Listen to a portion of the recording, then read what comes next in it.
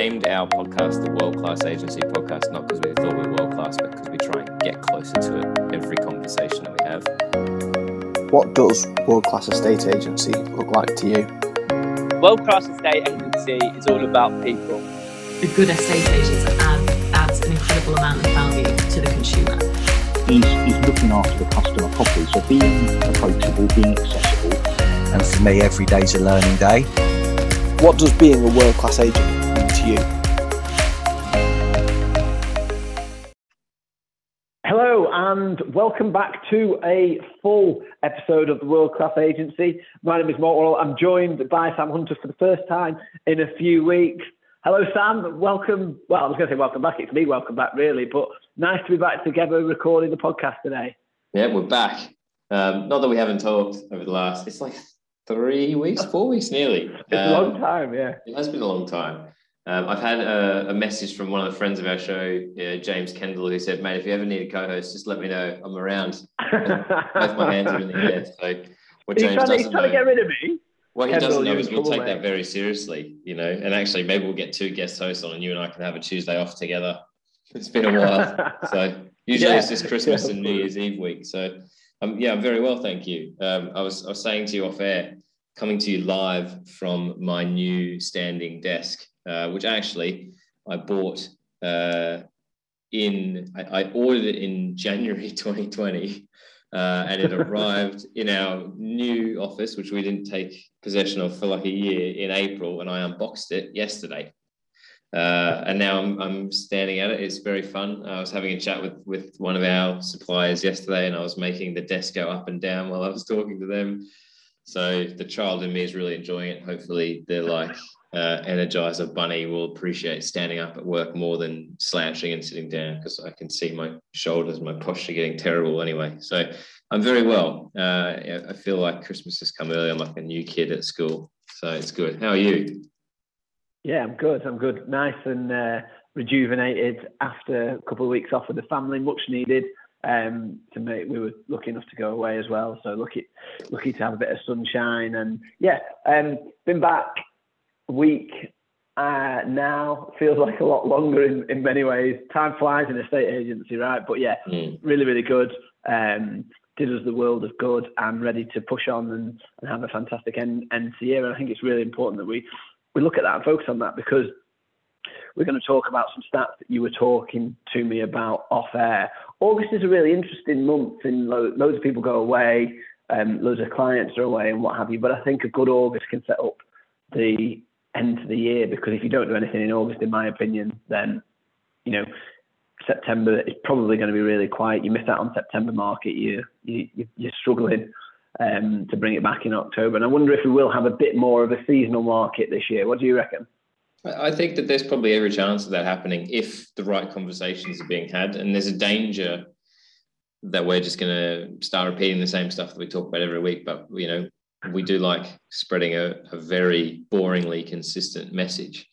And I think actually it's not unexpected that there are less new instructions to market in August than perhaps there were in July or in June. Actually, I was saying to you before we hit record that I've sort of commissioned a bit of work from a couple of our data guys just to actually compare the month-on-month numbers. I think it's really dangerous to look year on year, given what's been happening over the last 18 months coming into 2 years. But actually, you can start to see a trend when you look at month on month. And so I said to them, I want to see some numbers on the 1st of September, just so we can understand what August looked like compared to July, what July looked like compared to June, going backwards. And then also, can we look at what the rest of the year might actually have in store for? And, we talk in the business now that Q4 is actually September, October, November, not October, November, December, particularly this year, as last year was a very disjointed holiday season. There weren't really Christmas parties. This year's going to be an absolute belter. It's going to be a big party, I reckon. Yeah. So when you talk about setting up September, genuinely, you've got to list it in September to sell it for Christmas. If people want to be moved for Christmas, they've got to be on the market in September, whether there's a sign out the front or whether it's just a conversation being had between 2 motivated parties. You've got to be having that in the next 6 weeks. I think if you want a realistic chance of having the family over to the new house for Christmas. And so why I think this information is interesting is because we're recording this on the morning of the 17th of August. When we look at and I don't have the numbers to hand now, but I did have a little look at it yesterday, new instructions. So we're looking at new instructions, what's gone under offer, what's been reduced, and average asking prices, effectively. We're just trying to understand that on a country level and on a regional level. And, if anybody was interested in their own town or their own areas, just give me a shout and we can send you some specific stuff as well. But already 17 days into August, if we compare that to Mark's his hand up. Yep, no worries. You'll get that anyway. Numbers like new instruction numbers are less than what they were as at the 17th of July. But I think actually that probably tells the wrong story, because there were more people going on holidays on the 17th of July as there were now coming back from holidays at the 17th of August. The number of under offer sales are lower as well. So potentially the market is not stalling, but that competitive activity is not there, because potentially 2 of the 4 parties that were making offers are somewhere that's a green country, and they've booked a Ryanair flight or anything like that. Price reductions are up, which is a good thing as far as I'm concerned. It just shows that there's a bit of overvaluing going on out there. And the reality is you've got to be having those tough conversations early. And actually there's a real opportunity for anyone to nick some good stock off people who aren't having those conversations. And then asking prices. So there was an article that came out yesterday from Rightmove where asking prices had come down in their latest index. And, across the board, you've got to look at that and agree with it. But I think there's probably subsegments of that market. So we're going to dive in a bit deeper and understand what properties are actually being reduced, because largely it's going to be flats, is my gut feel. Whereas the good houses, I think, are still doing really well if they're priced even remotely close to what they should probably sell for, because natural competition will take over. So, I think there's a bit of summer market, although it's been a pretty average summer. However, I do believe that there are a lot of people who have made the decision to move once they saw what a real market actually looked like. So once the stamp duty holiday sort of wrapped up and ended, and the sort of second phases are coming to their end now, and they'll have that end of year deadline in their mind as, we wrote 2020 off. We've effectively written 2021 off. When people start talking to me about last year, I still think of 2019. I've sort of PTSD'd my way out of 2020. So the conversations that you've got to be having, and I know we're going to talk about the book you're reading in a second, but the conversations that you've just got to be having almost all day, every day when you're not in the office now is, do you want to move by Christmas? Yeah. Or do you want to maybe even it's not even do you want to move, it's just like, are you hosting Christmas this year? And if they say no, say, why not? It's always been too small. Well, would you move to something bigger if you could get it? Because, properties in your road are going for an incredible price right now and getting multiple offers, yada, yada, yada. So you've got to be having those conversations, and you've got to be understanding where people are in their journey, I guess, cliches aside, to make sure that people understand that it's probably the 17th of September that you've got to be, nice photos, floor plan, decent write-up, good agent, if you're going to be making sure that you get a great offer 10 or 15 days later and that you're conveyed in 100 days from there, because solicitors are still going to be busy, right? That's not going to change. That's the reality that's going to be there for a little while longer, because they're still working through a backlog. That's really what I wanted to pick up on, actually, with the first bit. I'll come back to the stats in a minute, because I think that was really interesting. But talk about Christmas dinner in a new house. Christmas is always, I think, one of the main motivators for people to move in September and October. They become obsessed with being in the new house for Christmas. The talk around our dinner table, we're having a Sunday roast this week, was actually around Christmas dinner. And I always say to my wife, why do we talk about it so early? But we surely can't be the only ones that are starting to have those thoughts. Everyone talk about it early? There's the key message, right? So sorry to interrupt your flow, but I think that you've just highlighted on how you can make that conversation so natural, right? So you're not calling somebody to ask if they're selling their house. You're calling them to tell them that you and your wife are talking about Christmas. And you can say, do you guys talk about Christmas in August? And they'll be like, yeah, we do as well. We've got to get presents for the kids or presents for the grandkids or whatever it is. But it's not just me then. Are you having Christmas at your house this year? No, we're not. Why not? It's too small. Why would you want to move? So you start with finding common ground, and then you move forward to, well, I'm a world-class estate agent. I could probably get you more money than anybody else. It's only going to cost you 1.5%. And that's the relationship part rather than the transaction part of the conversation. So Totally. you build the relationship there. But what I was thinking actually, as this is sad, isn't it? As you sat having a Sunday roast, we're having a conversation like Christmas, and my mind immediately turns to estate agency because that's just the way it works. But I'm thinking, if we are not having those conversations with our clients, and actually it's something that we mentioned in our team meeting last week, if we're not having those conversations with clients now, you mentioned conveyancers. The average conveyancing time is now, I think I might be saying 14 to 16 weeks. Well, you do the math, and that takes us right up to Christmas. So if you're not having those conversations with people, and I think sometimes a really useful tool at appraisal stage is to get a calendar out and say, right, when do you want to move by? And work backwards. So the average time to sell is this, the average conveyancing time is and suddenly you're like, oh, right. And that helps create that urgency if the driver is to be in by a certain date, whether that's Christmas or Easter or whatever that might be.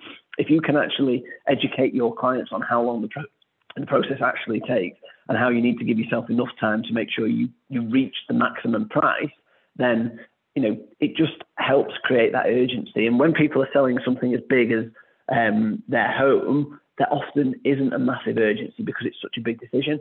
So I think part of our education process at the moment, if we're talking to clients at appraisals and they are using, some people say the dreaded C word, you need to be saying that you need to be on the market at the moment. Yeah. But I think actually it's really interesting what you said about the stats. So you said new instructions are down, but that's August to July, I think, is a really difficult time to compare because of holiday season and what have you.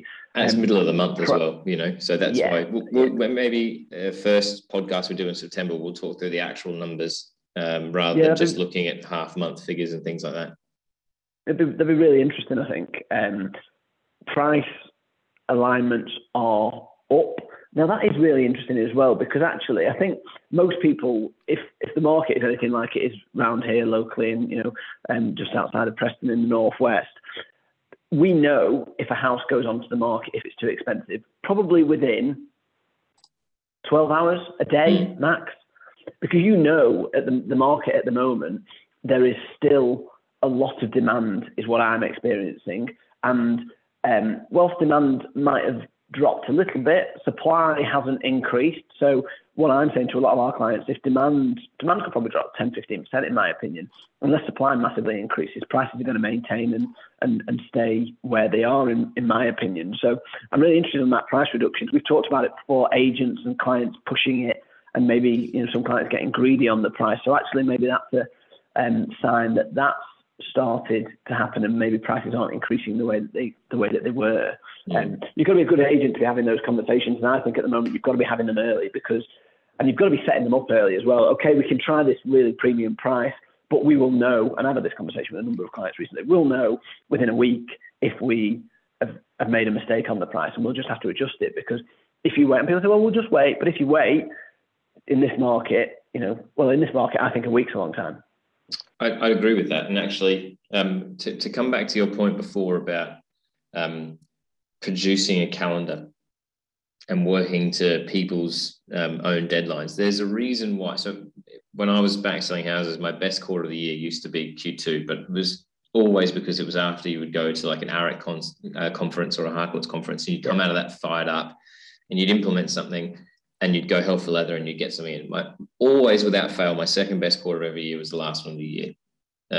And I used to think that was probably because I was working to a deadline of, I really want 2 weeks off, and I want 2 weeks off and I want to make sure that I've got my listing stacked for the next year. So I don't have to think about where my next feed is going to come from while I'm smashing prawn and hams and going for a swim on Christmas Day. Right. But actually, and this has only just dawned on me while we're having this conversation, it's because everyone else puts a deadline on themselves. So as much as it probably had a little bit to do with my work ethic, it was also my work ethic lining up with the market making a decision that they want to move by this. Like, again, I'm one of the world's greatest procrastinators, right? So I remember when I was at uni, I would look at the assignments for that semester. I'd understand what I need to do. I'd write down their due dates, and I would invariably write something that would get me a reasonable grade.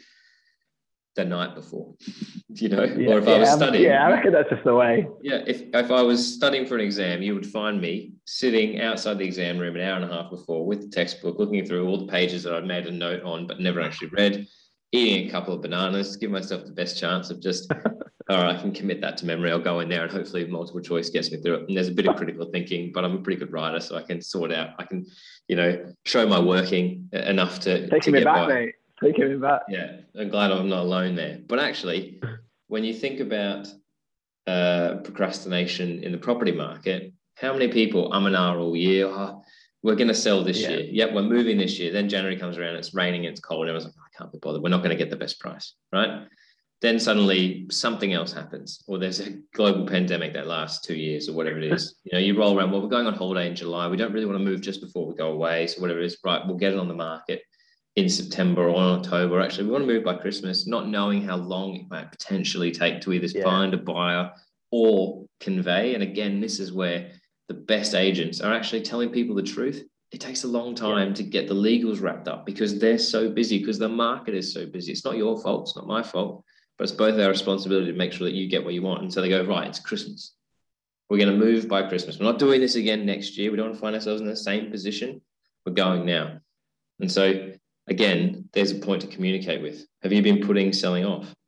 You know, how long have you been putting off selling your home? That's a great question. You're going to find some really motivated people who are going to go, oh, Mark gets me. Yeah. You know, because strong market, motivated people, deadline to buy and sell, Christmas time, that's a really good recipe for a great result. That's a really good recipe for an excellent pipeline. That's a really good recipe to talk to all the people that you meet that aren't quite ready in November and October. And you say, well, if you want to move by Christmas, it's going to be tight. But actually, there's going to be a hell of a lot less stock and a lot more motivated people who've missed out for Christmas in January. So should we get you ready to rock and roll? Sign this paperwork today. And you rack and stack everybody from probably the 20th of November into launching everything on Boxing Day or whatever it is. You know, we're already having these conversations about what the busiest day of real estate is on the property portals. And that's because we're trying to encourage everyone who listens to this show to get prepared, to be a bit more organized, to value the time that you spend for the future rather than just today. Yeah, and I think you could really grab people's imagination if you call out with that, have you been putting off selling? Because whilst the market has been fantastic and really crazy, there will have been a number of people sat there waiting. As you said, we've spoken to numerous buyers who haven't got involved in the market because they felt that it was an artificial market because of stamp duty. They felt prices were different. Exactly the same what they said of sellers. Okay, not fearful of prices, but maybe fearful of buying on, or, you know, fearful of having people in their homes or whatever it might be. So I think that you know, is a really important question to be having with people. And if you are using the calendar that we talked about before or going to implement it, it's a fantastic way to talk about the conveyancing process, talk about averages, and then also to talk about what you do to bring those averages down within your agency. So the average conveyancing time is 14, 16 weeks, but we recommend that you appoint your solicitor before you go onto the market, because we think that will bring the average conveyancing time down to 10 to 12 weeks. Do your pre-contract forms, get that done now as you're going onto the market. Do that whilst we're, you know, extracting maximum value from the market. So then, you know, you are more likely to move by Christmas, and we'll, you know, put that into the contract or put that into the sales memorandum. That's what we're looking to do. And I think it just allows you that opportunity to really give you the point of difference, whilst also giving the clients that, you know, urgency. I think that's really important. You want to bring urgency into the real estate market, as you say, whether that's, you know, choosing Boxing Day to launch or whatever it is. Time's really important. I think the calendar is a fantastic way to, you know, to bring that through and bring it to life with people, because suddenly you start thinking, as I said, at this time of year, and you can count the weeks to Christmas, and, you know, I don't know what we are, but there's not that many. Yeah, I mean, like we were saying before, there's 3 months till December, and then there's 3 weeks of Christmas parties. You know, that is the reality of what's all left of this year, and hopefully that means that we, you know, the world sorts itself out quicker than it might seem for everybody else. But for our industry, there is a finite amount of time to capitalize on the momentum of the last 12, 13, 14, 15 months. You know, and I do think that there'll be an adjustment in the market. You know, people will just get a bit tired of reading reports of property prices soaring. You know, that actually deflates people looking to get into the market after it continues to happen from time to time, because they stop seeing the upside and they just see how expensive it's going to be. And they're like, yeah. I'll wait for it to correct itself. We're not there yet, but we will get there at some point, I think, in the new year. So the reality is, pick up the telephone and have as many conversations as you possibly can with people about, you know, what did I say before? I can't even remember that question, but how long have you been putting off moving house, you know, or something like that. Have you been putting off selling? I wrote it down. But yeah, you're exactly right. There's that consistent message again. It comes down to picking up the phone. We can't dictate the market. We can't dictate any of that, but actually we can control what we do and how we react in that market. But I really wanted to talk to you about a book by Gary Keller that I've just started reading, admittedly, over the last few days. Bought a Kindle to go on holiday, and now I'm like, right, I used to think I was a book person, but now it's much easier to read off the Kindle. So I'm like, right, I need to try and get this more habitual part of my life. So loads of people have said about reading The One Thing by Gary Keller, and I started reading it, and I thought, oh my God, how does an estate agent do one thing? And I've been just thinking about it as I was coming into work this morning and thinking, this is me. I'm doing a bit of everything, if I'm being perfectly honest, and need to try and really concentrate on one thing. So I was wondering, is it a book that you've read?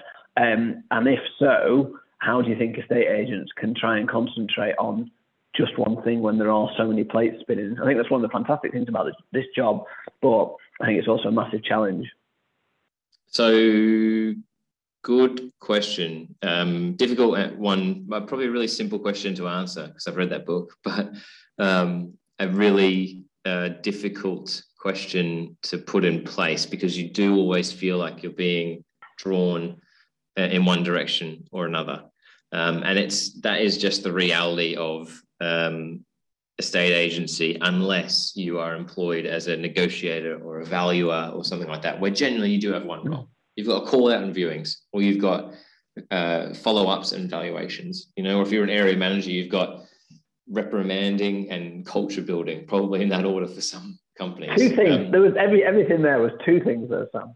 Yeah, I guess, but it's the same sort of thing. Your job is to get an offer. Your job is to get an instruction. You know, your job is to slap people on the wrist for not doing 5 property viewing tours, right? And so on. It escalates up the route, you know. And I find this with ourselves at the moment.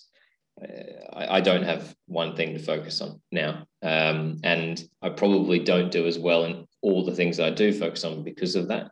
But I think you earn the right, and that's probably the one thing that's missing from that book, is you've got to earn the right to focus on that one thing. So you've got to have a business where you can put in structure and people around you to allow you the time to prospect. And that is that one thing, build relationships, you know. At least that's what I took out of that book as well. Your job is business generation.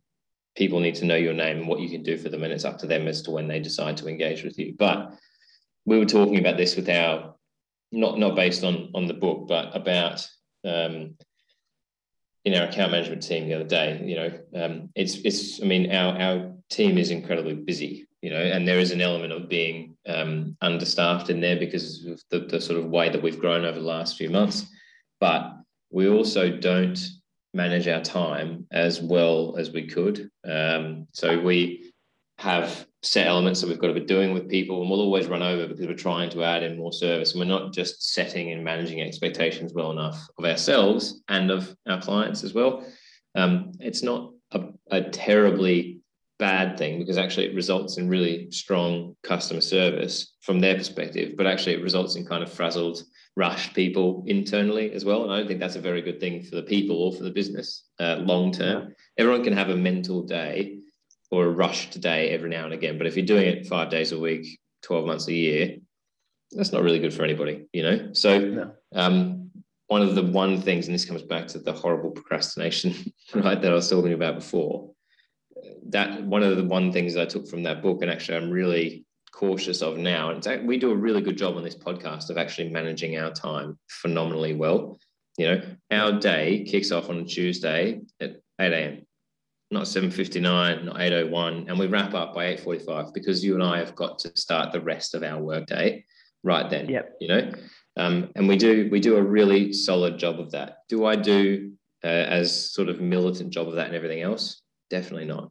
you know. But that's probably more of a choice of mine than I would care to admit. And I think, you know, one things that if you are an estate agent and you're doing multiple things, so you're listing, you're selling, you're doing viewings, you're looking at a P&L, you know, you're recruiting, you're training people, and there are going to be people listening to this show. You know, there are people who've been guests on the show recently who'll be listening to that going, yeah, that's me, you know.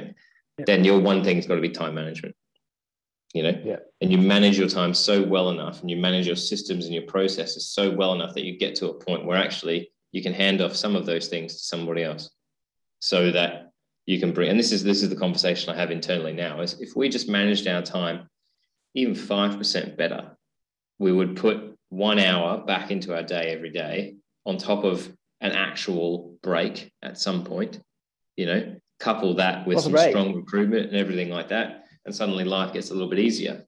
So for me, when it's so easy to be like, oh, your one thing's got to be prospecting, you know, and I talk about make 20 phone calls a day. That became my mantra because I had other things to do, you know. Had I stayed and built a bigger business where I had, you know, 2 buyers agents and admin assistants and somebody who could help me co-list, then my one thing every day would have been going to appointments. That's all it would have been, you know. But my job is to go and list more stock, you know. When I was a PA, Bruce, who did a really good job, my one thing was booking appraisals. That was all I was tasked to do. Here's your call sheet for the day. I'm going to look at it at the end of the day. And X means they didn't answer, a line means they did answer. And if they booked a valuation and got a tick and a time, that was literally my life for 2 years, right? Just X, line, time, over and over and over again. And so that teaches you a bit of discipline. And, you know, I probably could have done more calls. It wasn't the most exciting of work. But I think if you're worrying about spinning too many plates, then just time management is the one thing that you should be really focused on. And then recognize, I had a conversation with a guy yesterday who said that he said, I have deep psychological problems about an addiction to work. He's like, I physically cannot come away from work. And I was like, man, I've been there, you know, to a point. I apologized to a guy yesterday for not replying to him on a Sunday. And he's like, you don't have to reply to me on a Sunday. It's Sunday, you know. And I was like, yeah, I get that. And so if you can manage your time a little bit better, it becomes easier to then step away because you've put that step away time in there. You know, if you diarize time off, as like lame and boring as that sounds, it almost gives you permission to do so. So yeah, that would be my sort of advice. If you can't bring people in to help spin some of those plates, is just manage those time and accept that there's always going to be more to do, and you'll just do it the next day and the next day and the next day. Yeah, I think that's it, isn't it? The acceptance and the prioritization. And fortunately, when you are running an agency as a business owner, you have the power to choose whatever your one thing might be. So it might be that you're looking at time management now, and that's, you know, really good advice. You were very kind to say that I'm always here at bang 8 o'clock because it's normally 1 or 2 minutes past 8. But I think if you can, once you've mastered that, you can then move on to the next one thing. And I think from starting the book, which I'm enjoying, and it's sort of a bit of an eye opener, it's going to just say that once you've nailed that one thing, then you can move on to nail the next most important thing. And it's really interesting talking about to-do lists, saying to-do lists are the devil because you end up doing things that are just trivial. And I thought that was quite interesting. I always try and prioritize my to-do list, which hopefully takes that element out of it. But just quickly before we go on that, because I've literally just read that chapter this morning on to-do list, is that what your team would do, and what you do personally, a to-do list, or do you focus on one task at a time? How do you sort of manage the workload, if successful or otherwise? So the listeners can't see this, but I'm holding up my 1 page a day diary to you, which I have split into every day, every page is split into 3 separate sort of categories, I guess. So it's an A4 diary. It's like a 2021 1 page per day, and it's got a line down the middle, and then the right-hand column is separated into 2. The top of the right-hand column is professional to-do. So that is my to-do list for today. If it's in there, it gets done. And when it gets done, it gets crossed off. The rule that I have for myself is what is in this diary, not there's stuff that happens on email, there's stuff that goes in my calendar, but I still run a paper diary because it sort of commits it to, I'm going to take action on that today. So I do run a really strict to-do list. There is stuff in there that perhaps is trivial if I'm being, really hard on myself as well. But I also don't want to forget it's not trivial to the customer. No, absolutely. It might be trivial in the grand scheme of remember. building a business, but I have trouble letting go. And if I say to somebody, I'm going to call them on the 17th of August, and the last time I spoke to them was in March, and I'm going to do that. So it goes in there. The bottom of that column is personal to do. So that's, stuff to do with friends or family, or if I need to do something for somebody else, I want to do something for myself. If I need a reminder to buy a Christmas present or a birthday present or whatever, that goes there. And then on the left-hand side is just appointments that I have in for the day as well. So that mimics my digital calendar. Just so I've always got something in front of me. I don't have to click on a tab, or I don't have to open my phone. This thing comes with me everywhere, It becomes a notebook. It was something that I was taught, and it works really well for me. I'm forever trying to get my team to do this. And I've learned that people work in their own ways. Some people have to-do lists on their emails. Some people don't like to do lists, but this diary is my Bible, and I wouldn't be without it. And it's, I've been doing it for a decade. I think I'll do it forever. Can I ask then, and before we roll, so everything on your to-do list gets done. What about carryover? You must have some tasks that end up getting carried over to the next day, surely. You don't start every new day with no tasks. No. So there will be tasks in here. So I added something in here this morning for tomorrow, because I didn't want to pile stuff on today when I already have enough that's in there. And it was a sort of non-urgent task to be having a look at, right?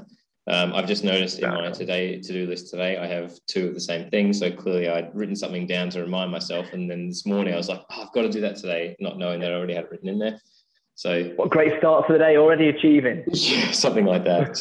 And not to make this point sound overly trivial as we sort of wrap this up, but there is genuinely a sense of satisfaction in crossing stuff off a to-do list. And I think it's really important. And I've heard people talk about they make done lists, not to-do lists. So they write down everything they've done for the day. I don't want to rely on my memory. I think I've got a reasonably strong memory. I don't want to rely on my memory to get everything that I need to achieve done every single day. I would rather understand what I've set out for myself that day, big or small. I don't do a good enough job of prioritizing it. So the thing that is 1, 2, 3, 4, 5, 6, 7th on my list is the most important thing that I need to do today. It is my one thing. It should be at the top of that list. But the top of the list was something that I wrote in there literally from March. The second on the list was something that went in there 3.5 weeks ago. The third is a potential client follow-up, So the fourth is something that's not due till next week, but I've set it in a week to do. So, I will look at that list, and I won't do them necessarily in the order in which I've written them, but potentially I should be looking at prioritizing them and writing that down to make sure that I eat my frog before 8:45 every morning. I always asterisk the urgent ones in my to-do list. But I've not done it consistently, but I've tried a to-do list, and it is quite good at the end of the day. Just take a few minutes and go through that. But I couldn't be without my to-do list. So it'd be interesting to see where we go before the end of the book. But interesting insight, interesting chat about Christmas, and hopefully the listeners have been able to take something away from that they can go and implement straight away in their appraisals or in the conversations with buyers and sellers over the next few weeks. We'll be back with a guest next week. As you know, we do this because we love our industry. We want to see it improve and get better. If you do indeed like what you hear on these episodes, please share them on social media and encourage anybody that you know within the industry to listen. I'm Mark Worrell, Heath Hammond. We'll be back together after a few weeks off. Thank you very much for listening. We will see you again next week.